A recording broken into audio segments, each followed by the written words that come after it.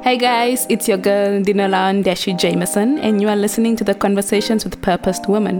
This podcast is all about empowering women to thrive in their work with Jesus, motivation, and accountability. We talk all things from celibacy, singleness, marriage, finances, and purpose. I'm here to make sure that you are inspired, equipped, and empowered to pursue God's mission. I invite you on this journey with me. Let's go after everything we've got together. Hi guys, welcome back into studio. I hope you guys enjoyed our previous podcast, and please do leave a review and let us know what you think of it or how it helped you. And I'm excited to be back in studio this morning.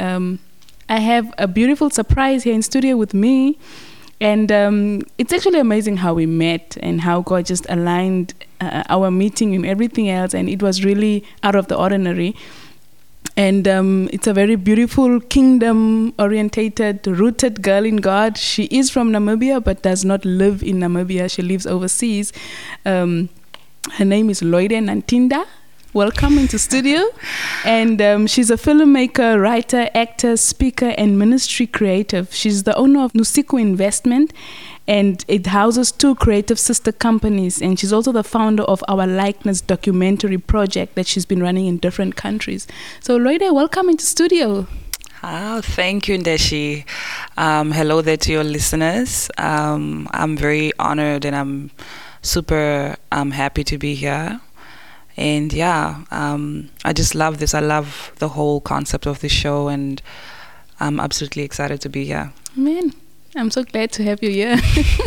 Thank you for making all of the effort, from coming from Europe to being in Namibia and back to the coast, just to make sure that we're doing what God has laid on our hearts to do. And actually, just to give you a brief intro of how we met or how God aligned this whole thing. I added her on Instagram months before, and then later onwards she just sent me a message and said the Lord laid me on her heart to connect with me. And at that point of time, God was laying assignments on my heart that I was like, should I do this? Should I not do this? And God used her actually just to reinforce what God was telling me to do. And that's how we met. And she came to the coast and we had coffee and all of that. And 2 months later, look where we are. Here we are on the podcast. So thank you for taking the initiative to reach out and for your obedience. Your obedience unto God is really astounding and so beautiful. And how does it feel to be back in Namibia?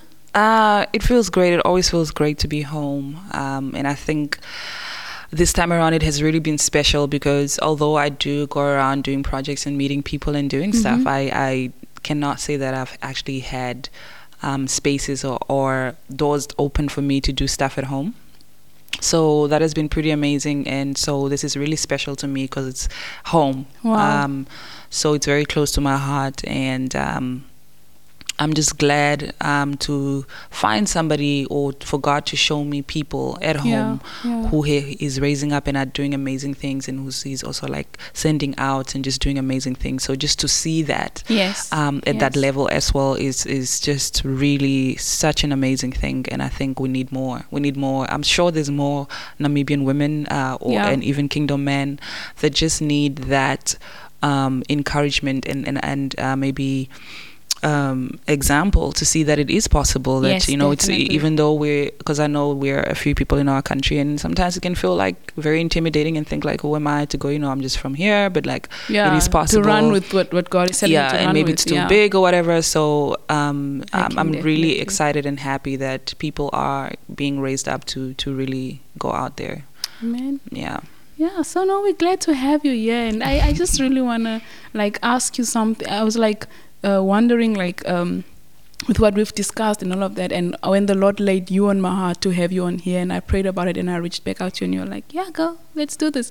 And that was like God giving more clarity, more confirmation of saying, okay, we need to do this, we need to partner and do this, and even the resistance towards this and all of that. But what I love is that, God is a God of alignment, and He's so strategic with how He plans things and how He does things. So there's just something that I wanted to ask you based on what we've discussed, and it's really, I believe so many people will be encouraged to know that it is possible to live a kingdom-orientated life without being attached to anything else, but just by moving on how God says and how God says, move this way, go that way. And it's when I look at your life and just where you come from and what God did, I would just love you to share more into that. And my first question would be, as a Namibian, how do you live overseas? What made you leave the country at such a young age? I remember you said you left the country at 18. What made you left the country at that age, and you never came back since then? God has just been like accelerating you in different countries. So what is that like? It's been very interesting. I think innately, from a very young age, I never felt normal in a sense, or I always felt like some otherness within me or a presence around me, and I always felt like I was in my body, but like there was a largerness to my life that was out there, and I tried to suppress it because people always tell you like, no, don't think too what, and you just what but it kind of overtook me. So I always say to people, I said my purpose, I had to run after it. Like it overtook my life to the point where it's like I was either gonna live or die, or like I was either gonna Wow. And so I feel like sometimes it moved in me without even me having to do anything.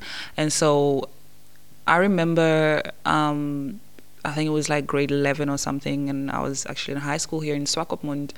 And I just had a revelation that I had to go and visit, study in Cape Town, and I was going to go do arts, and I'm going to go and do film, go to film school and stuff. And obviously, even in those years, like 2002, 2001, like nobody, like even as a black girl, like it's like, never mind, in a white school, people were just like, what? Because I remember going through the class, and the teacher was like, what, so what are you guys going to do? Where are you going? Where did you apply?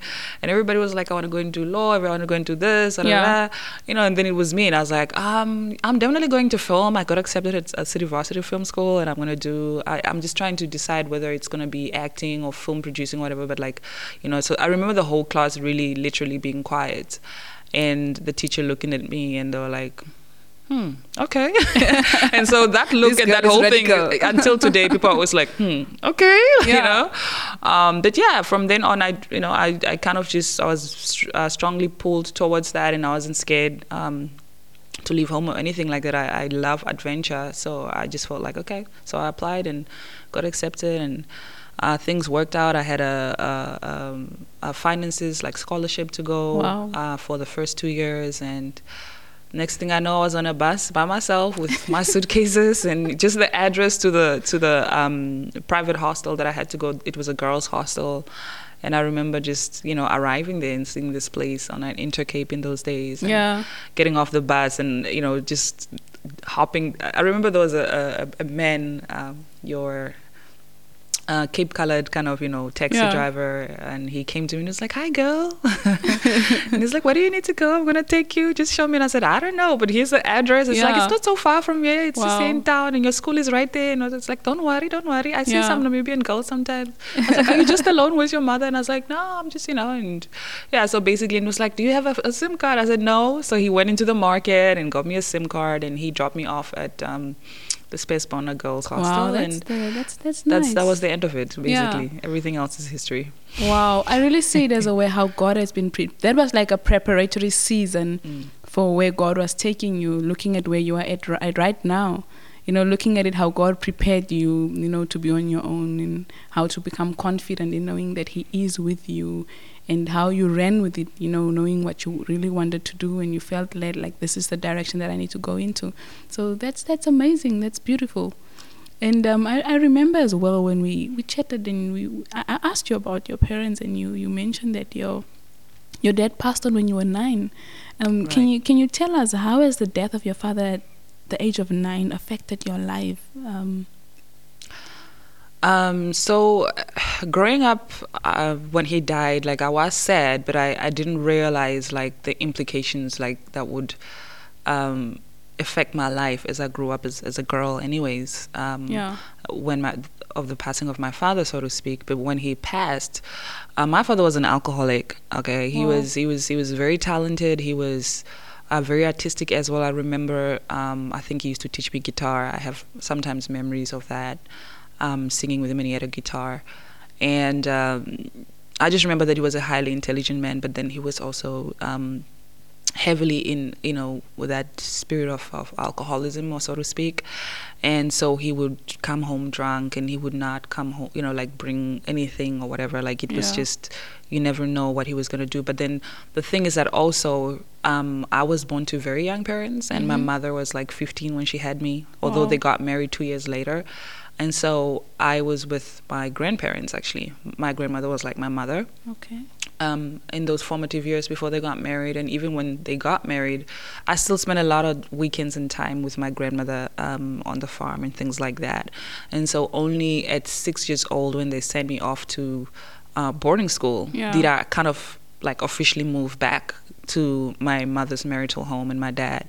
And so because I was at boarding school and I came home on holidays, and my dad was anyways like in his alcohol, I can't say that we really had a connection or a relationship, so to speak. But I saw him when he was around, and when we did get moments, So although I was sad, I didn't really feel the impact then, because we were not seeing each other until I actually started growing up. And then obviously, the spiritual implications of not having a father and life in general, and just like the role that he's supposed to play, like I definitely started to play out. And especially when I got older, I started to see just like, and I think even my grieving process really happened way later. I think in my 20s, that's when I really started crying out for my dad and like missing him, and I realized something wasn't there, and there was a hole, and just the implications of like what that has led to certain decisions in my life because of his absence, Yes, yeah. And I think also like at some point I got so angry, because I got angry at God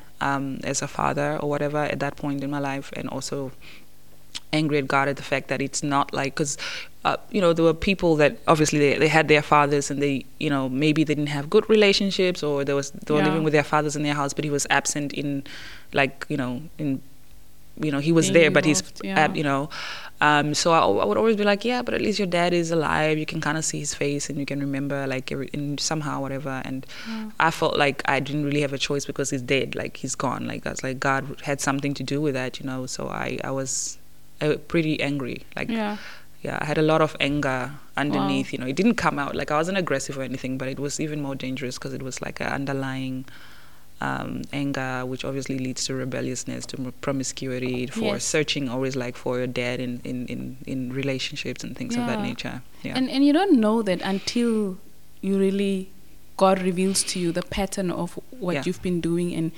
the root cause of it, because many times we don't know the root, because we try and bypass to confront the root, when God shows like, this is the issue, this is the root cause behind what's happening in your life. And I can definitely relate to that. Right, because at the end of the day, it's also like, as you go through life, you are obviously attract the same kind of background, so to speak. So the friends that I would have, whatever, they'll also be like, and you wouldn't think anything. They're like, oh, and your dad, I don't even know my father, or he's kind of like just absent, or we're really, a lot of kids were like 20, and he's had who and who and who. There's just no relationship, and in hindsight now, when you look back, you'll be like, wait a minute, like even the friends that I had, like we had that in common, like we were all rebellious, and obviously we'll go out your clubbing. Foundations are similar, right? We'll go out and do certain things, and so again, yes, you do not notice that something is wrong with you, because you are around that environment, so you just think that's okay. And so it's normal. The things behaviors that you do, that you engage in, you have other people who are very happy to have this pity party or anger party or whatever party it is, and then it's encouraged. So you just think, so you get stuck in that for a lot of years, because you're loyal to your friends and the lifestyle that you have. Wow. Yeah. And I think that is where dysfunction comes in, and dysfunction becomes so normal to you. Yeah. I can remember as well, at some point dysfunction just looked normal to me, and for me it was just like the go-to. This is the only way you respond, because that's all you know. It's the only way you know you need to respond to a situation or to what comes up, not knowing that these dysfunctional complexities that are in you, it's in you, it's in your nature, it's in your root, and not being able to identify and put your finger on it and say, and this is the cause of the chaos in my life. This is the cause of not going forward in my life. This is the cause of having dysfunctional relationships, jumping from this guy to another guy. And I love that you were able to highlight that. Yeah. You know? Yeah. I remember, like, even now I still laugh, and I speak to one of my friends who I've known from 6 years old, literally, since primary school, since grade 1. And so her dad is alive, but he was absent. And actually, as a matter of fact, she only got to know him, I think, a good probably 10 years ago. Wow. So like in her late 20s, she got to know this man and whatnot, and it's still like awkward and stuff. But like, I remember when we were like, in our early 20s or something, and I remember us one day having a conversation. We were like, you know what?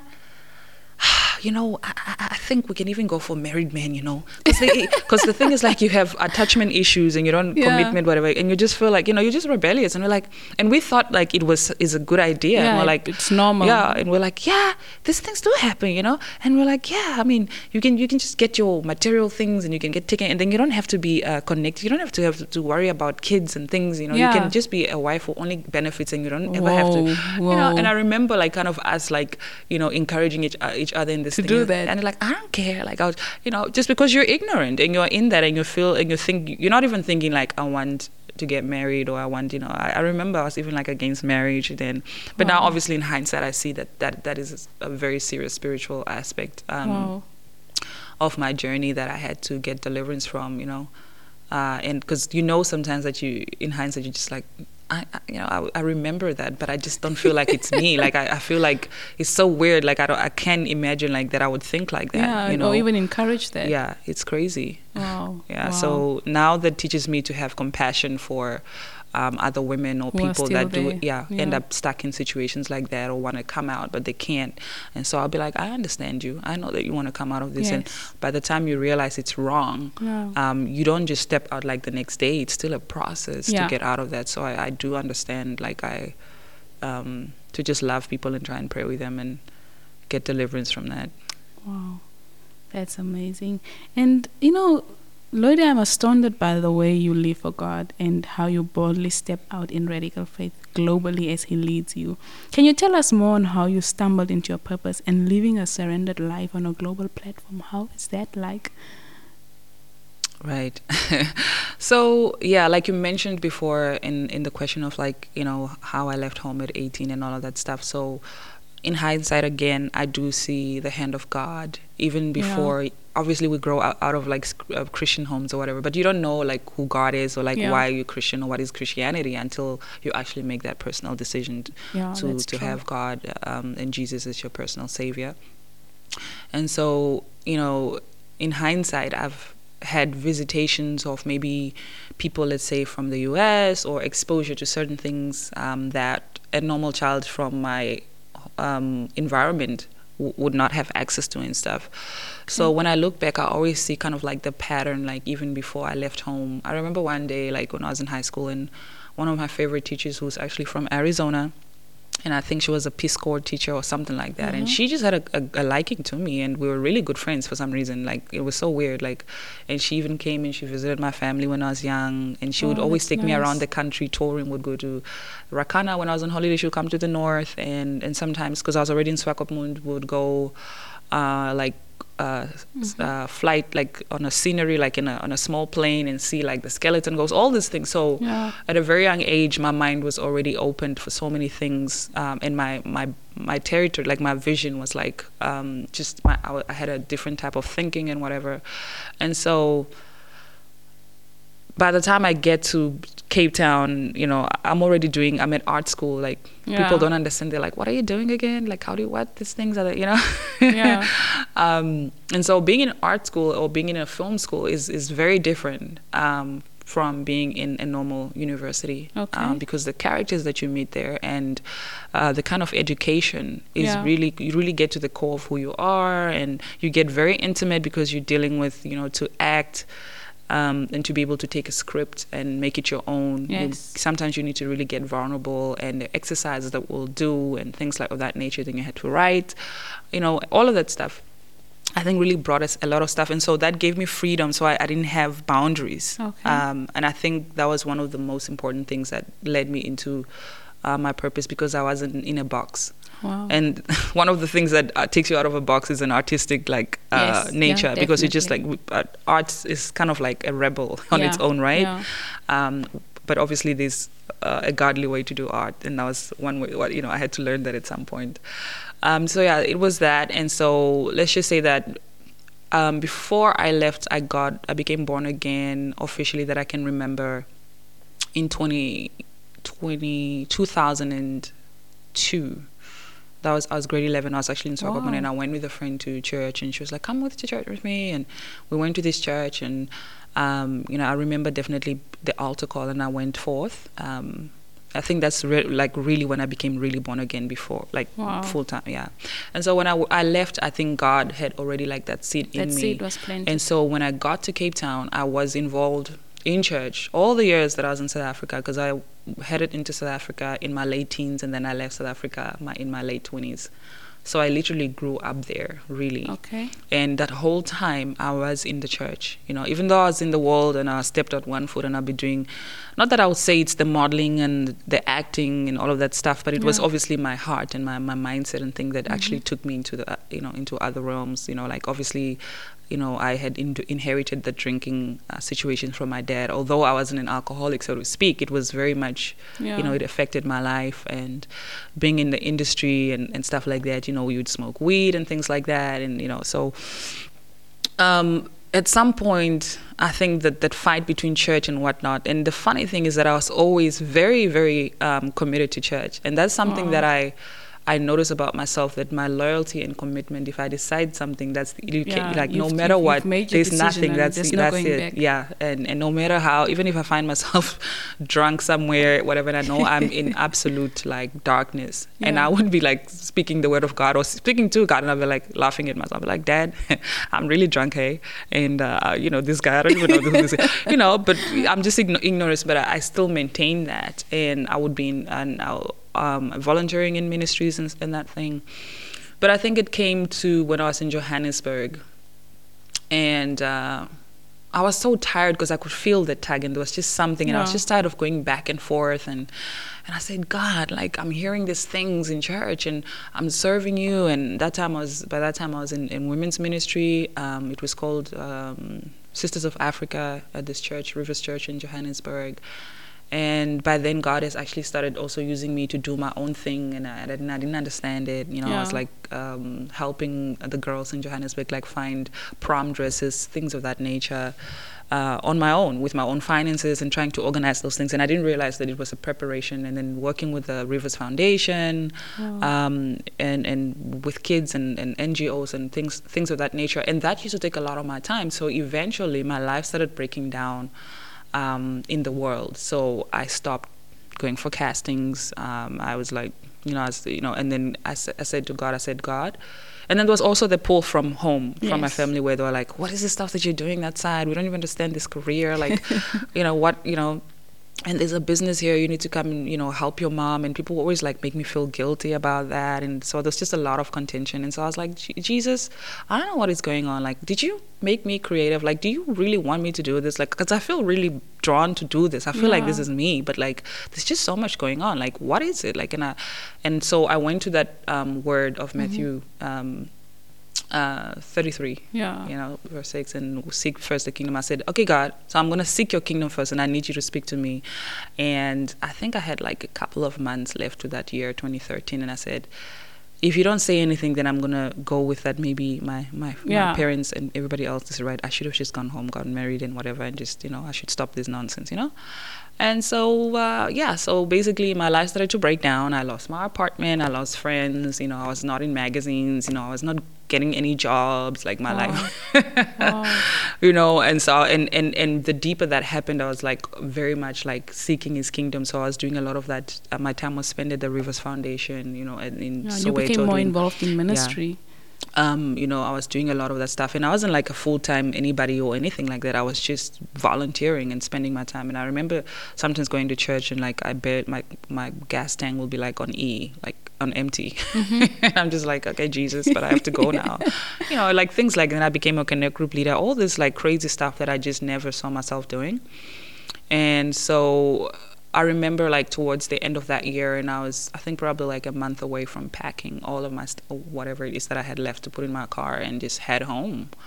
And that's when God spoke to me and he said, no, I have called you, and you are created for a reason, and you are actually in the wrong location. Wow. You are supposed, to be out, because obviously I had visions and those visions never matched up with the location that I was, and I knew these things were like overseas, and I was like, but this I would see visions of like just somewhere in the life, or I'll be on a stage somewhere or whatever, and I was just like, this doesn't look, it doesn't look like Namibia, it doesn't look like South Africa either. And so when he spoke to me that way, that's when things started to make sense. And I was like, could it be? And then I took that leap of faith. He's calling you out. Yeah. And I was just like, by that time, obviously, I had no money. I had nothing left or whatever. And so it was just like, it was great because I had nothing to go back to. But it was also like, okay, Lord, you got to go out to America, to go out into the world. Like, who's going to pay for my ticket, like visas, all these things, because it was never in my mind to head out in that sense. Yes. But in hindsight, it all makes sense, When I look back, it definitely makes sense. Yeah. Mm-hmm. And so then I just, when he said that, and I knew he spoke to me, I knew it was God. And I remember saying, and until today, I always say, God, okay, fine, I've heard you, Dad, but when it's something too big and scary, I'll be like, okay, I need you to confirm it 3 times, 3 times for me. And he will do that. Like, I remember, like, and then I decided to organize, like, my last Connect group meeting, and we all went camping and things like that. And then I told them, I said, listen guys, I'm not coming back, and this is what. And then somebody came to me and they just said like what God, laid on their hearts. We just felt like, I don't know, there's just like, I'm not saying like, but I'm just saying like, I think like you're like a bit larger than your life. Like I feel like you need to be somewhere else, and I feel like your influence, like it's just, like this person was just saying, and I was like, So like, occasions. That was just confirmation coming and I remember through. there was like, because I used to volunteer in a resource center as well, which was really big, and that's how I got to read a lot of Christian authors and got to know a lot, the music and the artistic side, because I was in, we had to know what we were talking about when people come in. And so there was an old lady who was, I think in her 70s, who also came to confirm that. She came in, she was looking for a certain book, and she just started talking to me, and she was like, do you want to have coffee? And I had coffee with her once, and I never saw her again. I don't even know if she really exists, to be quite honest, to this day, because I never ever saw her, and she was not even from our church. Like I was like, this woman, man, her name is whatever. Never ever, like, but she sat down with me for coffee, and even her number, like it wouldn't, like I would, like, it's so crazy. So those are the moments where I can mark and say, listen, you know what, there's been God. Situations where I can say, even supernatural situations where I'm just like, that cannot be. So when I headed out, or when I still do head out, I have a witness, so to speak, to say that God has done this and this and this, Lord. So if this is crazy, you have seen crazy, you can do this, So I'll just go out and do it. And I learned really, really, really fast with I think he chastened me with like that discipline really fast, that are you going to be obedient, or do you want sacrifice and all these things? You don't want to go take 40 years in that desert. In the wilderness. Just say yes and just go, and sometimes it's like, just say yes and ask questions later. So that's what I do. Wow, that's beautiful. Yeah. And I believe having radical faith excites God. And what I love, I can relate so much with your journey, because there were many times God would tell me to jump out and do this and do that. And sometimes, because it looks so bigger than you, you're like, but God, wait, is this going to work? Wait, is this something that I need to jump into and run with?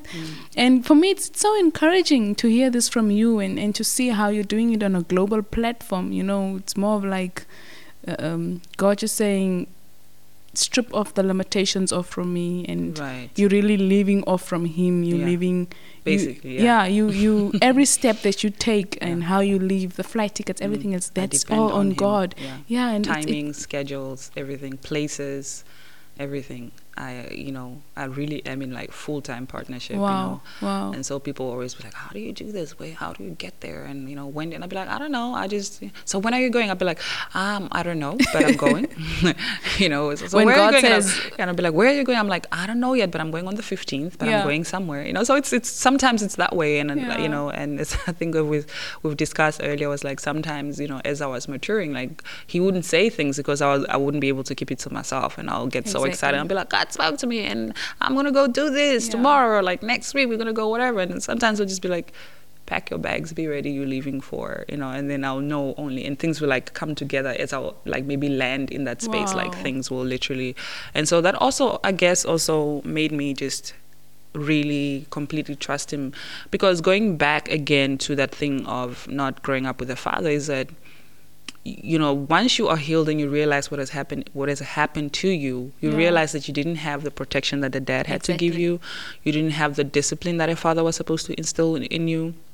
And so I had a lot of trust issues, even when I had probably met good men, but it's good men that were not my husband or anything like that. I was not able to trust, and I couldn't believe like whatever it is that they were saying. So even with God as a father, it was a tough one to learn how to completely trust him and take him at his word. Yeah. And he pursued me. He really, really pursued me like relentlessly until I surrendered and I said, okay, God, like you have my heart and I can trust you. I've seen you be consistent. I've seen you run after me, and I can relate with that because many times it is that you didn't have that example while growing up, and you cannot relate to it. You don't know what it feels like. You don't know what it looks like. And I can also remember whenever he would tell me, Dashi, you need to do this, and I'll be like, no. I first need to see the results. Show me proof. Because you never had a father. Because I think a father does pursue his daughter's heart, and he's the kind of person that protects the daughter's heart as they are growing up and stuff like that. So, and he's the one who gives the orders, and saying, go, you guys need to go and do this, and you just go because you have that authority figure. Yes. So if you don't have that, how are you going to trust the ultimate authority? So it's a whole setup already, like especially if you're supposed to be in partnership on that level. So that was like something that I really had to overcome. And really, but I thank God because he, I'm not faithful, but he is faithful. He is. Wow. So it's beautiful, and it's amazing to see that nothing is impossible with him. He is able to bring healing in that area, and also for preparation for marriage, like that's a very sensitive area. But whereas if you can't trust the heart of God, if you can't, especially with the two of us who didn't grow up with a father, if you don't have that security from a father, it's hard to be committed to a man of God or whatever. And I just love how I can just see this all as preparation, God preparing your heart and him cutting out everything else so that you could be so secure and rooted in who he is as a father, and that his word will never return void to him. Whatever he says, he performs. He's not a man that he should lie. And you've seen him over and over and over again bring divine alignment in the assignments that he has told you to run with. So that for me, it's amazing. It's beautiful. Healing is with God. It's definitely not impossible. It's amazing. Oh yeah. And so I always run by this, like on my social media, I say, like, like Instagram, there's always something that you say, or like on your status or whatever. It's like endless possibilities in God. There's literally endless possibilities, endless. Like it's so vast, like, And so my constant prayer really from day one, there was something that I wrote down as a young girl, and sometimes I have visions about it, but it was something so big. I wrote down very big things, and I said, God, I want to be a woman that does this, and whatever. And I wrote that paper, and I still have a memory of that, but I don't remember exactly what I wrote down. But I know that it's scary. It's big because, and there's no ways I could have thought of that because I was a little girl and I wasn't even saved then, so to speak. And so I always pray and I said, God, take the cap off my life. Like, let me not limit you. So your thoughts are higher. So continue to think like whatever is clogging you in my head or anything like that. Like, may your ideas, however big they are, like may they like flow through me. And the other one is always show me who I am. Amen. And that has to do with identity. Yes. Yeah. That now links obviously to the project that I'm doing, Our Likeness. It comes from Genesis 1:26, and it's about identity. Wow. And God speaks about I made them, I created both men and women in my image, in our likeness. And that has taken me on a journey to do research, to start understanding the human condition, our origin, why he created us, why he made men and women, and what does it mean that we are both in his image and his likeness. What does it mean to be in God's image and his likeness? Because people sometimes think it's like a likeness, like you look like him, like physically or whatever. But then sometimes when I do get the opportunity, perhaps I'll be dealing with women in a village somewhere, and I'll be like, his likeness actually means functioning like him, like we're made to function like him. Wow. So your manufacturer is God. And so when you buy something, it always has a manual as to how to take care of that product and stuff. And I said, basically, that is what Genesis 1:26 is talking about. Yeah. You have to go to that manual, and when something is wrong, then you have to call that toll-free number.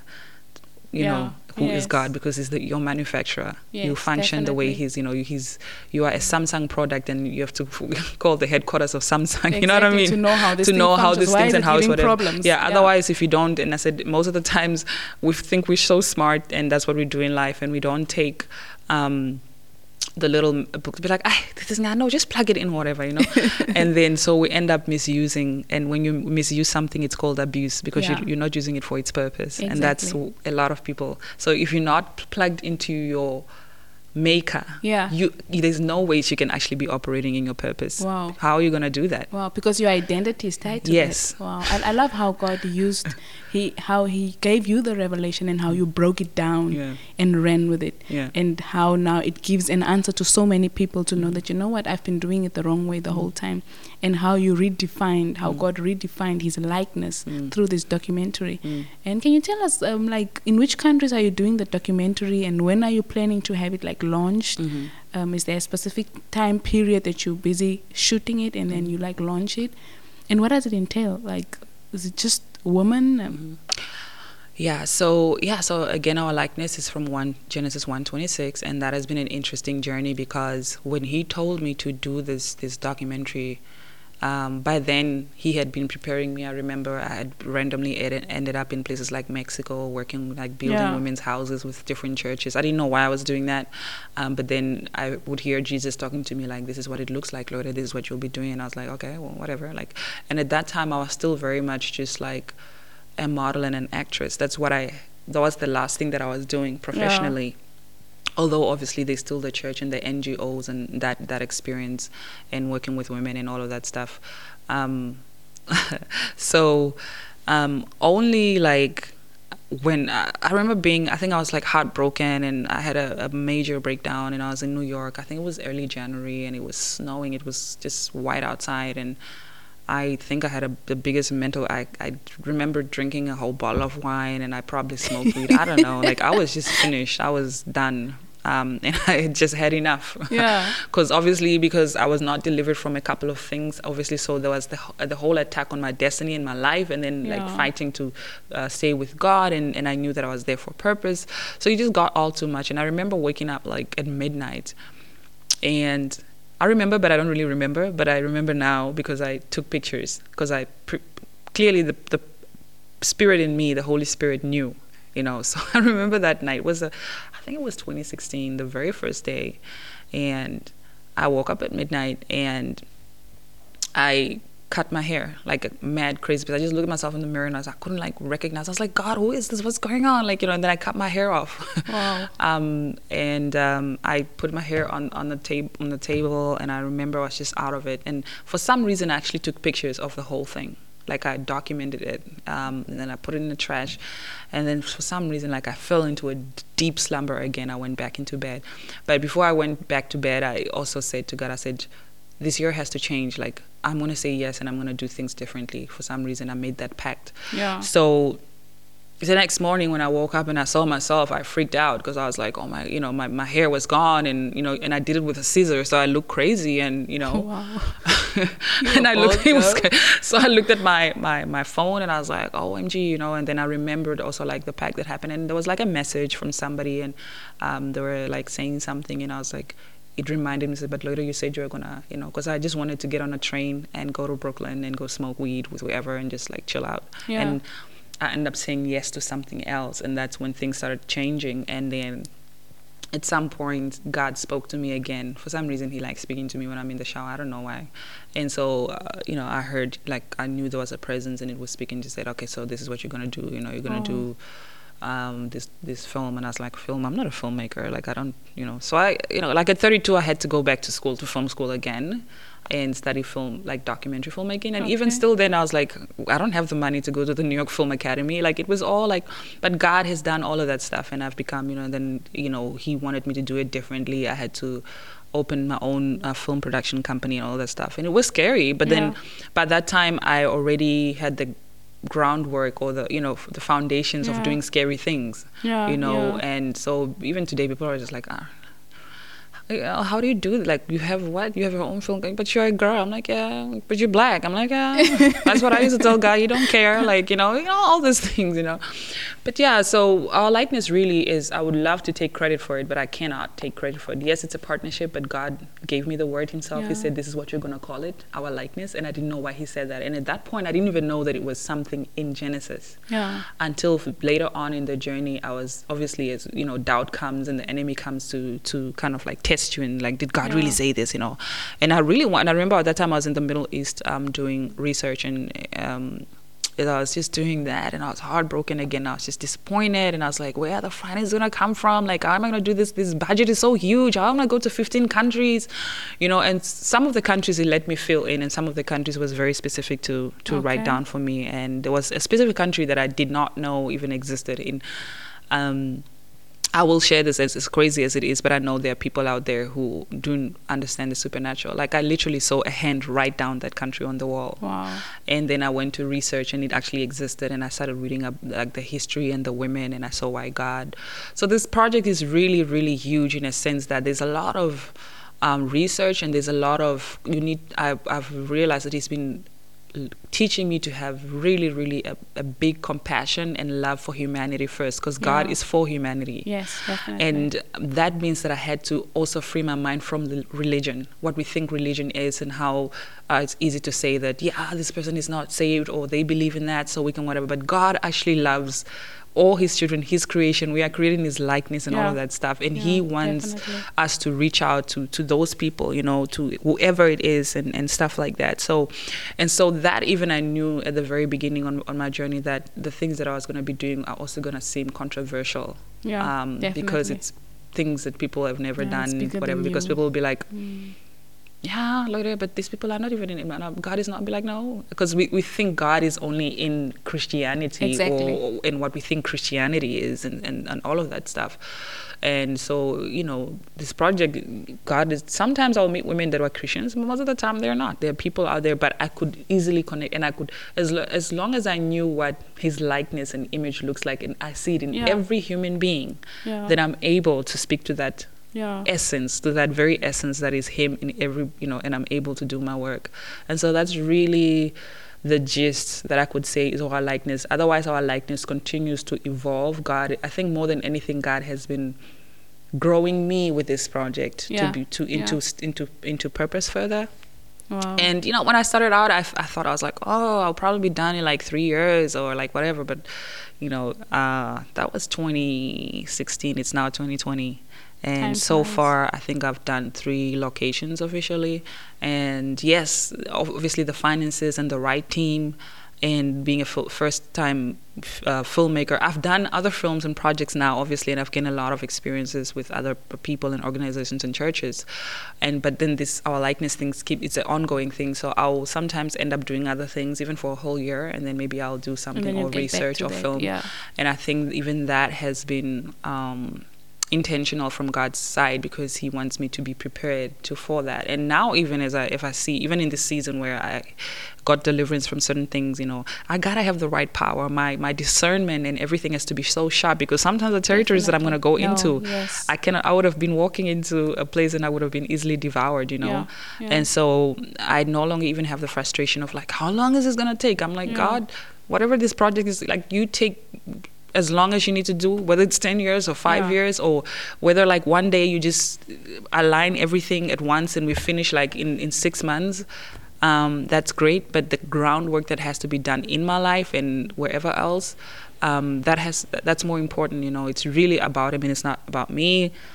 So sometimes when people ask, so how long is this gonna, or like, so how, I'm like the co-director here, like, and I'm not really the producer of this thing, the finances come, because like, obviously, sometimes I have had offers, or somebody from somewhere would like, be like, I can give you X amount of money, how much money do you want? And, we can give you, but like the conditions and like just the vibe that I would feel behind that, I knew like God was saying, no. Those are not the right, those finances are not from me, And so if he's the real director and the producer of the thing, so I have to be patient and wait. Yeah, and I think in that experience, it's not that he's making it difficult for you, but he was teaching you to depend fully on him, to know that what he called to you to, he will fund it. Yes. Because where he guides, he provides. Yeah. But if you have a provision from someone else, it will make it very easier for you to have the vision that he gave you, but still depend on someone else for the finances, which doesn't make sense. Yeah. But he definitely funds what he and he is not going to share his glory. No, definitely he is not going to share his glory. He's a jealous God. Once I started to understand that as well, even he had to deal with my pride as well. Yeah. Because in my own, because I'm not necessarily from a disadvantaged background, so I could have been, I've sold some of my properties, my cars, to the point where I had nothing left to pump money into this thing. And even that was like, okay, we're going to shut that down. So you don't go and say that, he's given me the grace to do the groundwork with that. But like, it was like, okay, I'm shutting that down because I'm going to be doing this. Like, I'm going to fund this and whatnot.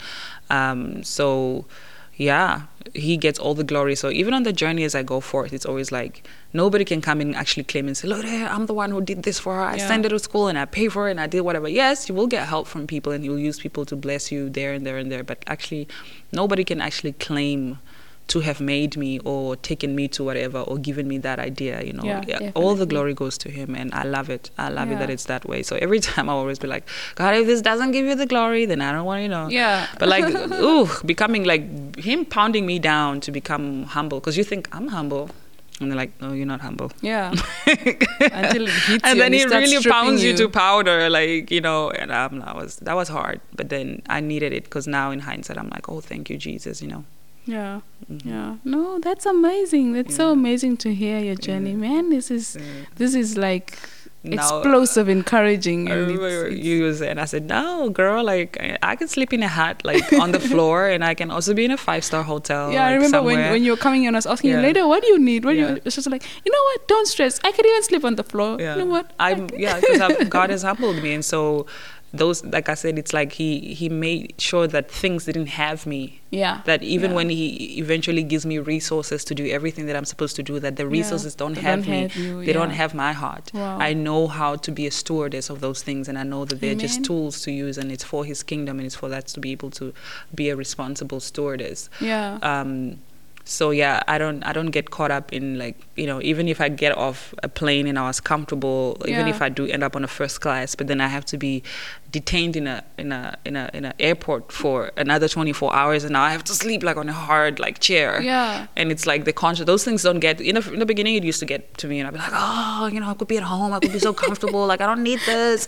I used to fly private jets even, like when I was a model, like I was like, I don't need this, like I don't have to do that. But then I got over that, like it pounded me to the point where I'm just like, now, like if I'm in a village somewhere and the only water that we can bathe with is like 1 liter of water, and then I can just take my Vaslap and I wipe myself, and that's it, and then we get on and we go do the work. And then if I'm somewhere where it's then I just don't let the stuff have me. And for me, I can just with what you're saying now, I'm reminded of a quote that I read. There was a time I also questioned God on, he was breaking down a lot of things. Sometimes you think I'm okay, I'm good. And then it starts breaking down and touching things just to deconstruct and strip you of those things based on where. And I realized he does that based on where he's taking you. Right. And there's just something, a quote that I read somewhere, it says that your gift will make room for you, but your character is what will keep you in that room. Yes. Now that you're talking to me about this, it's amazing to see how God, he's refining your character to make sure that, yes, you do have the gift, yes, you do have the mindset and everything else to run with what he's telling you to run with, but he needs to work on your character so that your character can keep you in that room. It can sustain what he's launching into your life or where he's taking you. And it's beautiful to see, the journey that you're in and how you've yielded to that process, because it can be hard. The process can be painful. It is. And so back to our likeness or any other projects that have come my way where he's divinely aligned me, like the previous project that I was doing was in Kenya. Late last year with my spiritual parents. And it's so funny because I always have that. I'll have like a whole team flying in from, they flew from Atlanta, then I flew from like the southern tip of Africa, so I always like, and then people will just be like, who's this girl that is joining us? So it's always interesting, but when I see those, I see that character. In those situations, is working on my character. So again, when it comes to the work, and people are always so like kind of wanting to hear the results or the dates or when am I going to release that or when I'm going to do whatever, and I always be like, you know what, more than anything, it's really about him building my character to be able to sustain these things. And I think when he's done with that, doing the work is not so hard. Even for me, I know that I can film this and do this like within, you know, I have a whole proposal and synopsis and stuff like that, like, and the budget. That's not the issue. The issue is what he wants to do first, you know. And so it's really that whole thing of character, giving you power, giving you that discipline, giving you that self-control, and again, you know, preparation maybe for marriage or for that partner when he comes to be able to do whatever it is really like what is important. And I think once that work is done to his satisfaction, that's when that project actually gets completed. Exactly.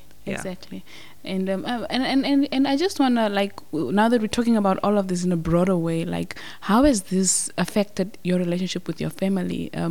You living on such a global platform for God, running with everything that God is telling you to do, not being rooted in Namibia, but living overseas and just coming home from time to time. Have you faced challenges with family members, with the life God has called you to live? Because it's very radical, it's very different. What are the challenges you faced with your family?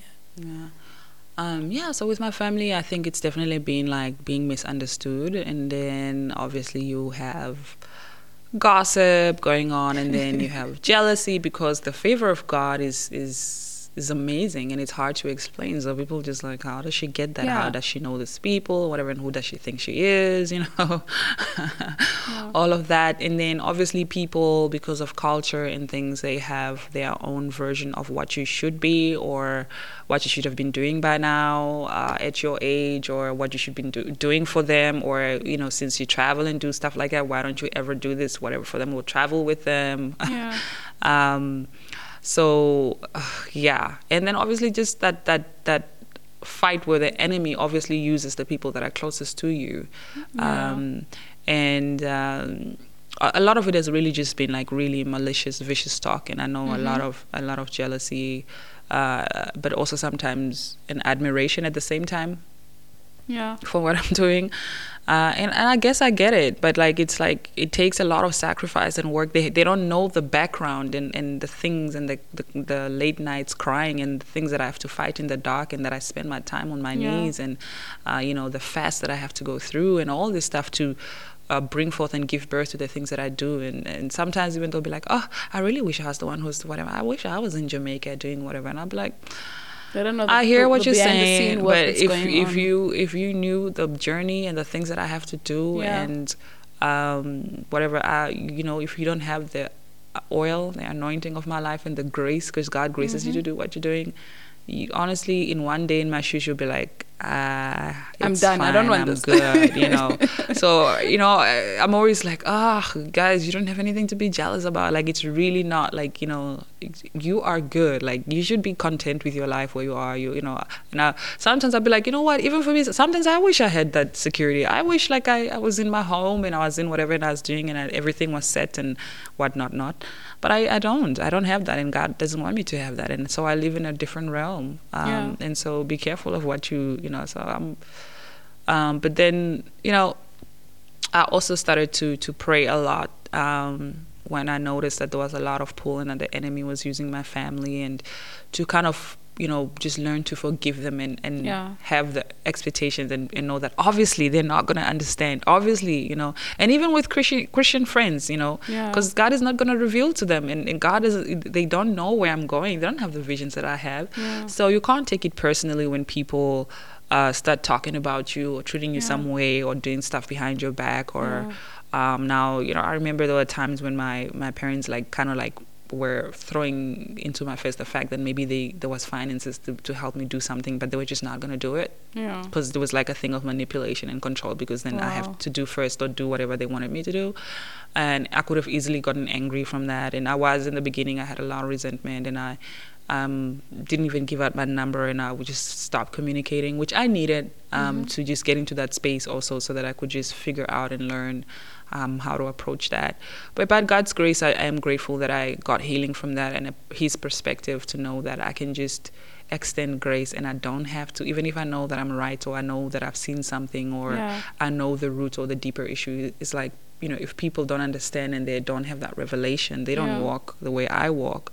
So if I have the information, why would I get mad when my sister or my mom or a cousin of mine says something, whatever, because I know the place, from what place they are saying that and acting that way. And I can still love the person and rebuke the spirit behind that, or take notice of the spirit behind that. And I'm not gonna get mad about it.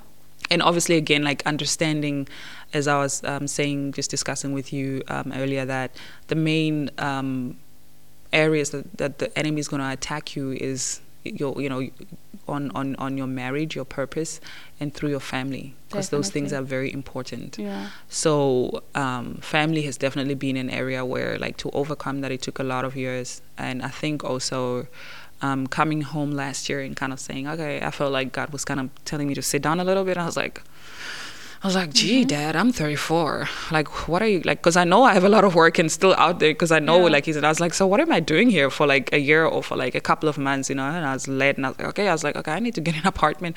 I've never had an apartment here or ever worked at home, so to speak. So I didn't even understand like the system and going, and then to building the companies here as well, and kind of basing and things. But then I knew that it had to do with deliverance concerning my family and getting to really know them, because I was always just in and out. So although we were family and whatever, they didn't really know me, and I didn't really even know who was who really and their true characters.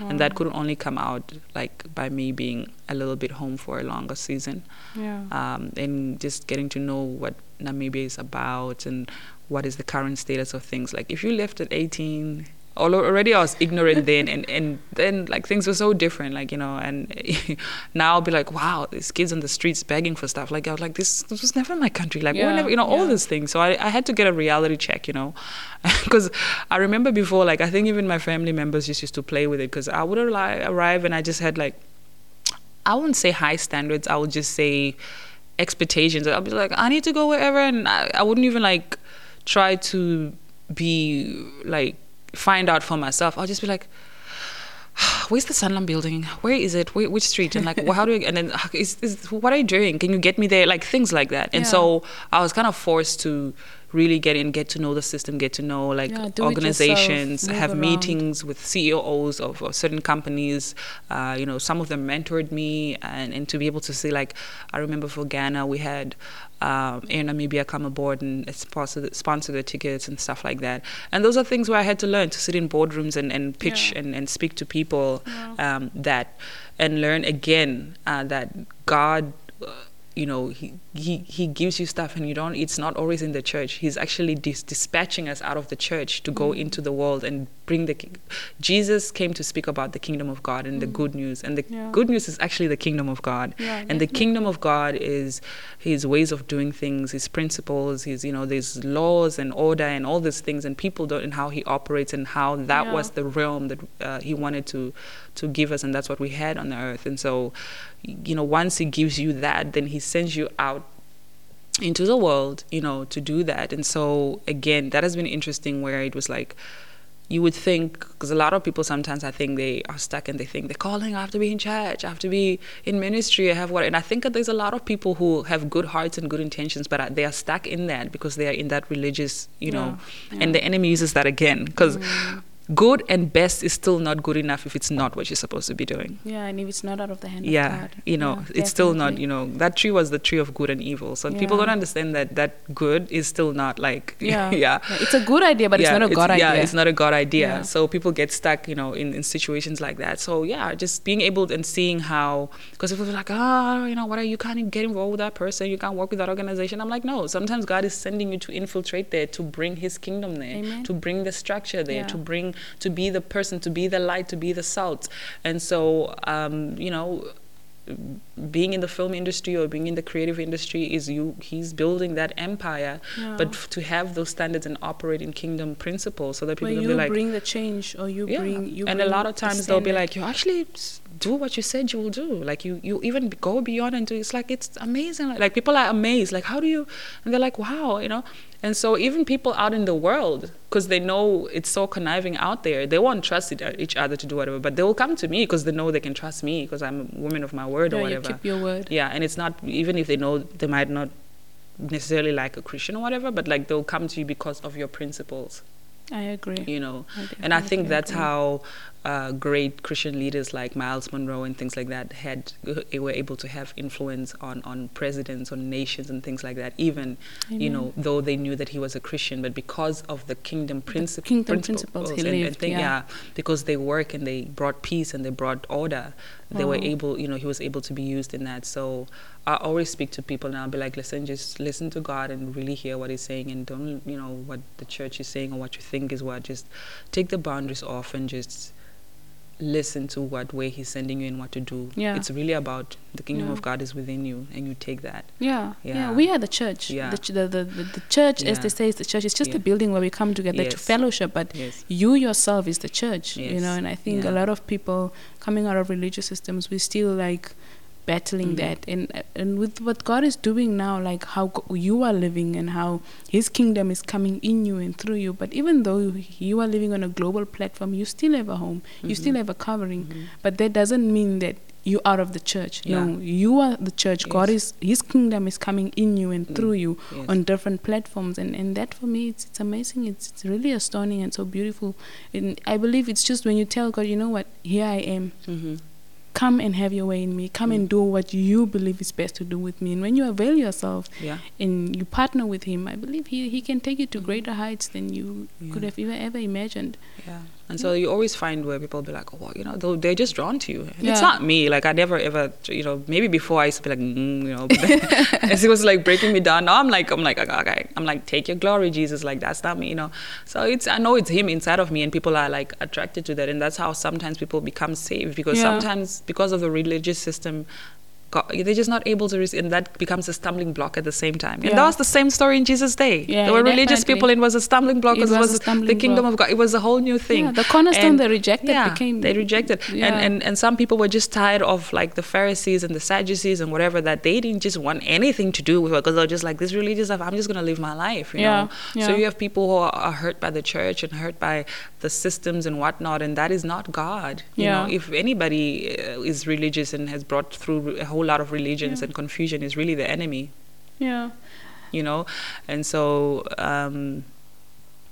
so it's been interesting. People will be like, what is it about you? And they'll be like, you know, I'll maybe be somewhere and I'll be like dancing. I'm like, I really enjoy dancing, and we'll be like chatting, and they'll be like, what? You don't drink? I'm like, no, I don't drink. And I'll be like, oh no. And they're like, yeah, you know, when a guy says, I'm like, oh cool, I'm celibate though. Like, you know, I mean, I remember. And they'll be like, what? You don't like? But how do you, like, you're so fun? But like, how do you like? And I'm like, it's possible. And I'm like, then I'll reveal why then I'll reveal like what is behind that, and I'll be like, no, I mean, I'm just, you know, obedient to God, and I'm just like whatever, and that's when people start to fall in love with Jesus and see that it's possible to enjoy your life, and that you can whatever, and they're attracted to the light within you and how you're doing and things are happening. And it's not like me coming. Yes, some people are sent with a Bible and I think it's also who you are sent to, because God will send you to those people that can only come through the kingdom in that way. So, you know, I will speak to those people and I'll be like, nah, you know, and I'll be like, no, it's just Jesus. And I'll be like, how do I get Jesus? Or how? I'm like, you know, well, we can pray right now. And, you know, and you just, you know, and ask him, and he's faithful and he will lead you, you know. And then so sometimes you, in the kingdom, you're there to be their introduction. Some other ones, they come because they've been introduced to that light, or they can kind of notice that, and then the other person will come and have a seed and plant that seed. Exactly. And then the other person would have you just come there and you find the person is already curious, or they kind of like whatever, and you just water that, you know? And then you have people who are even in there, maybe in a church one day, he walks into a church, and then they harvest that. The hearts are ready, and they are ready to come to the altar, you know? And then you have the other people who continue to, you know, so that again has humbled me again to never think that like what I'm doing or whatever is like just, you know, it's a whole kingdom initiative and collaboration. That's why collaboration and partnership is very important to me, and I understand that that's how God works. It's in that network and divine helpers, divine alignments, divine whatnots. So yeah, in a nutshell, really, that's. you mentioned celibacy, and with that, I wanna ask you this last question before we go.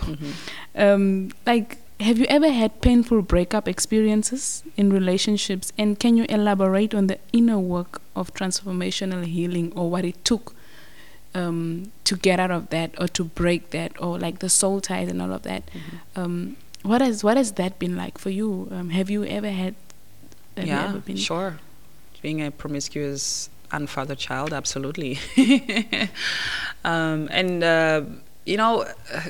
So with relationships, although I can't really say I've been in a lot of relationships, but I've had illegal relationships, so to speak, relationships that were just like, obviously, like the kind of spirit behind the man that I would be was just all wrong, because obviously I had the whole marking already on my life.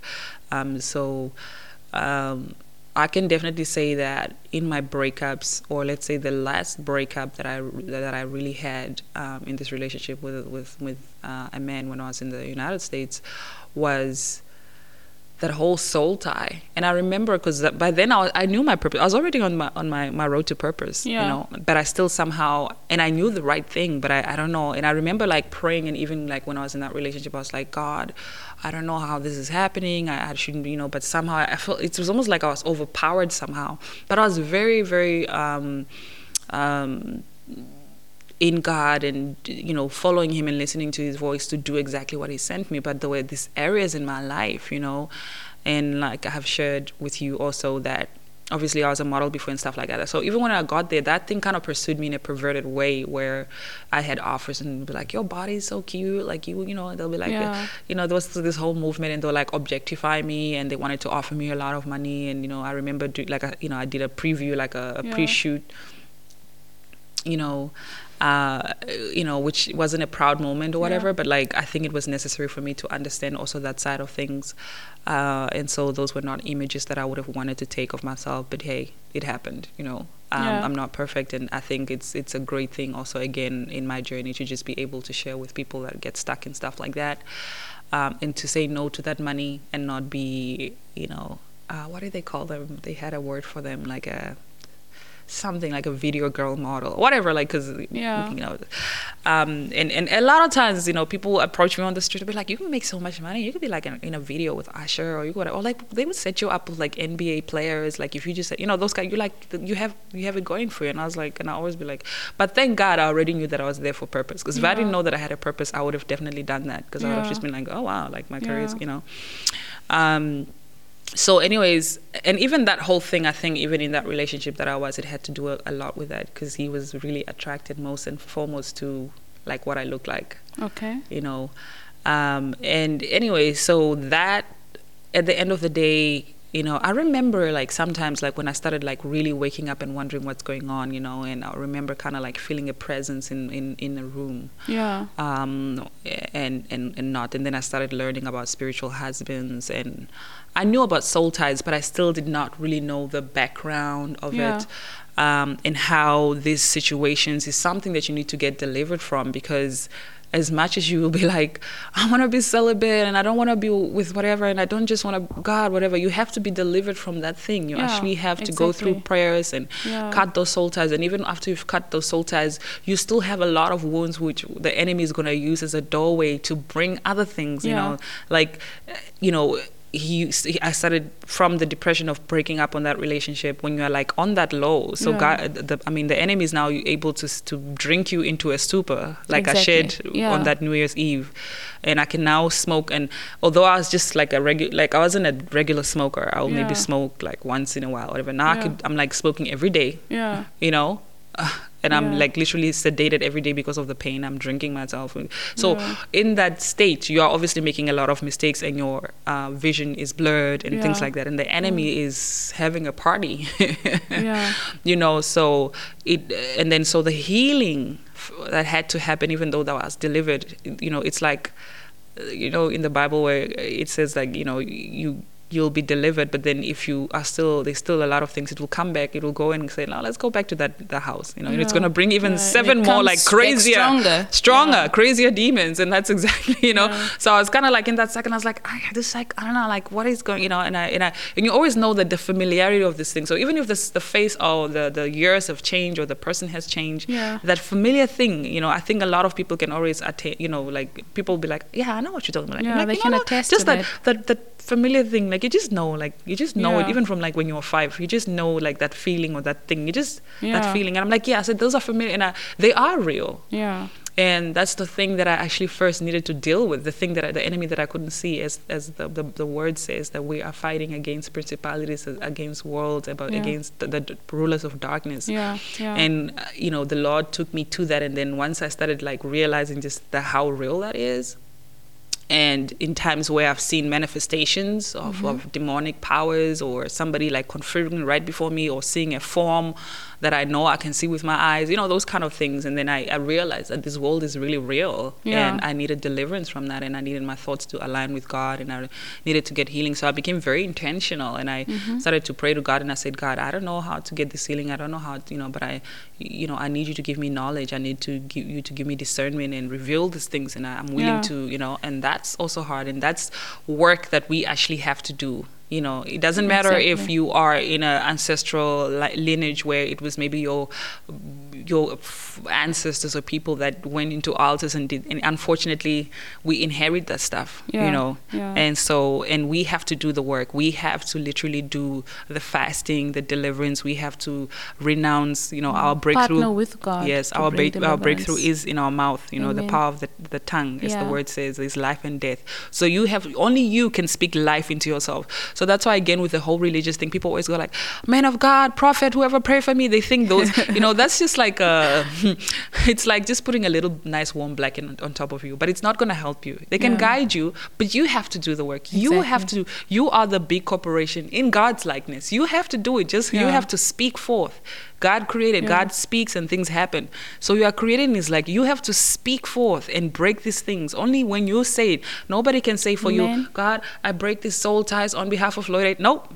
Loida got herself involved in that. Loida has to do that. Loida has to do the work. You can pray for me that God will reveal and help me, and that I'll go into those deliverances, whatever, but I will have to stand up and decide. So we really, really are powerful beings. God really has created us in His image. Wow. And if we knew who we are, and then that whole journey, like, you realize that, man, let me take responsibility for my life. And that's what God wants you to do. To take, because the culture teaches us to be dependent on this, on leadership, on the church. There's a way for that. But we were never created to be controlled or managed by anybody. Yeah, definitely. Not at all. God is actually created in a way that we are led by the Holy Spirit, and we are able to do things, you know. So anytime there's somebody who's coming to you and they're trying to put you in a box and they're trying to control you, you know, you would feel it, that spirit is not right. Definitely. You know? Definitely. You know, yes, there's authority and there's protocol and there's a way of doing things, but there should never be anybody who's trying to manage or control you.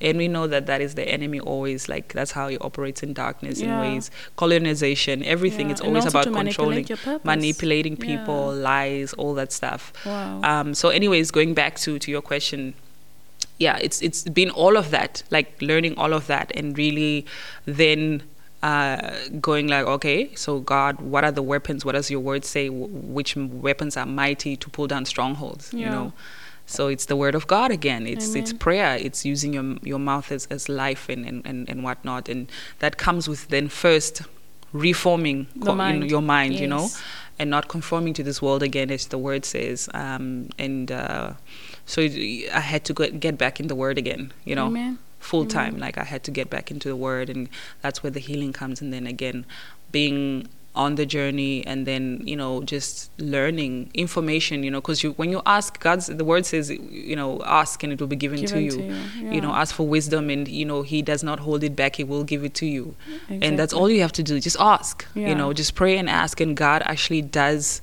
do it for you, and then you take the step that you need to do when he gives you the information, that you go into obedience and you do the work. Exactly. You know. Because sometimes people do get they'll get the book, or they'll have somebody, or God will set them in a situation, but they don't want to do the work. And it takes a lot of how work. hard do you want it? Like, and I was like, I want it. I want to be free, like free indeed. Like, I want to be free. Like, I don't want to just live, I was like, Jesus, if you died for an abundant life in this life. And I think it's in Psalms 27 where it says, the Lord is my shepherd, and the Lord is my light and salvation. And then I will remain confident in this, that I will see the goodness of the Lord in the land of the living. Not in heaven or whatever. And so when we go back to when I learned like this ancestral, powers, evil powers, and darkness that is behind a lot of things, and that are in families for years, controlling, and those are the familiar spirits that always have information on every person in that family line and whatnot. And these are even the things that I use in the new age today, where you have prophets and preachers that are able to say things about you, and things they're dealing with this kind of spirit. So you need to be so discerning.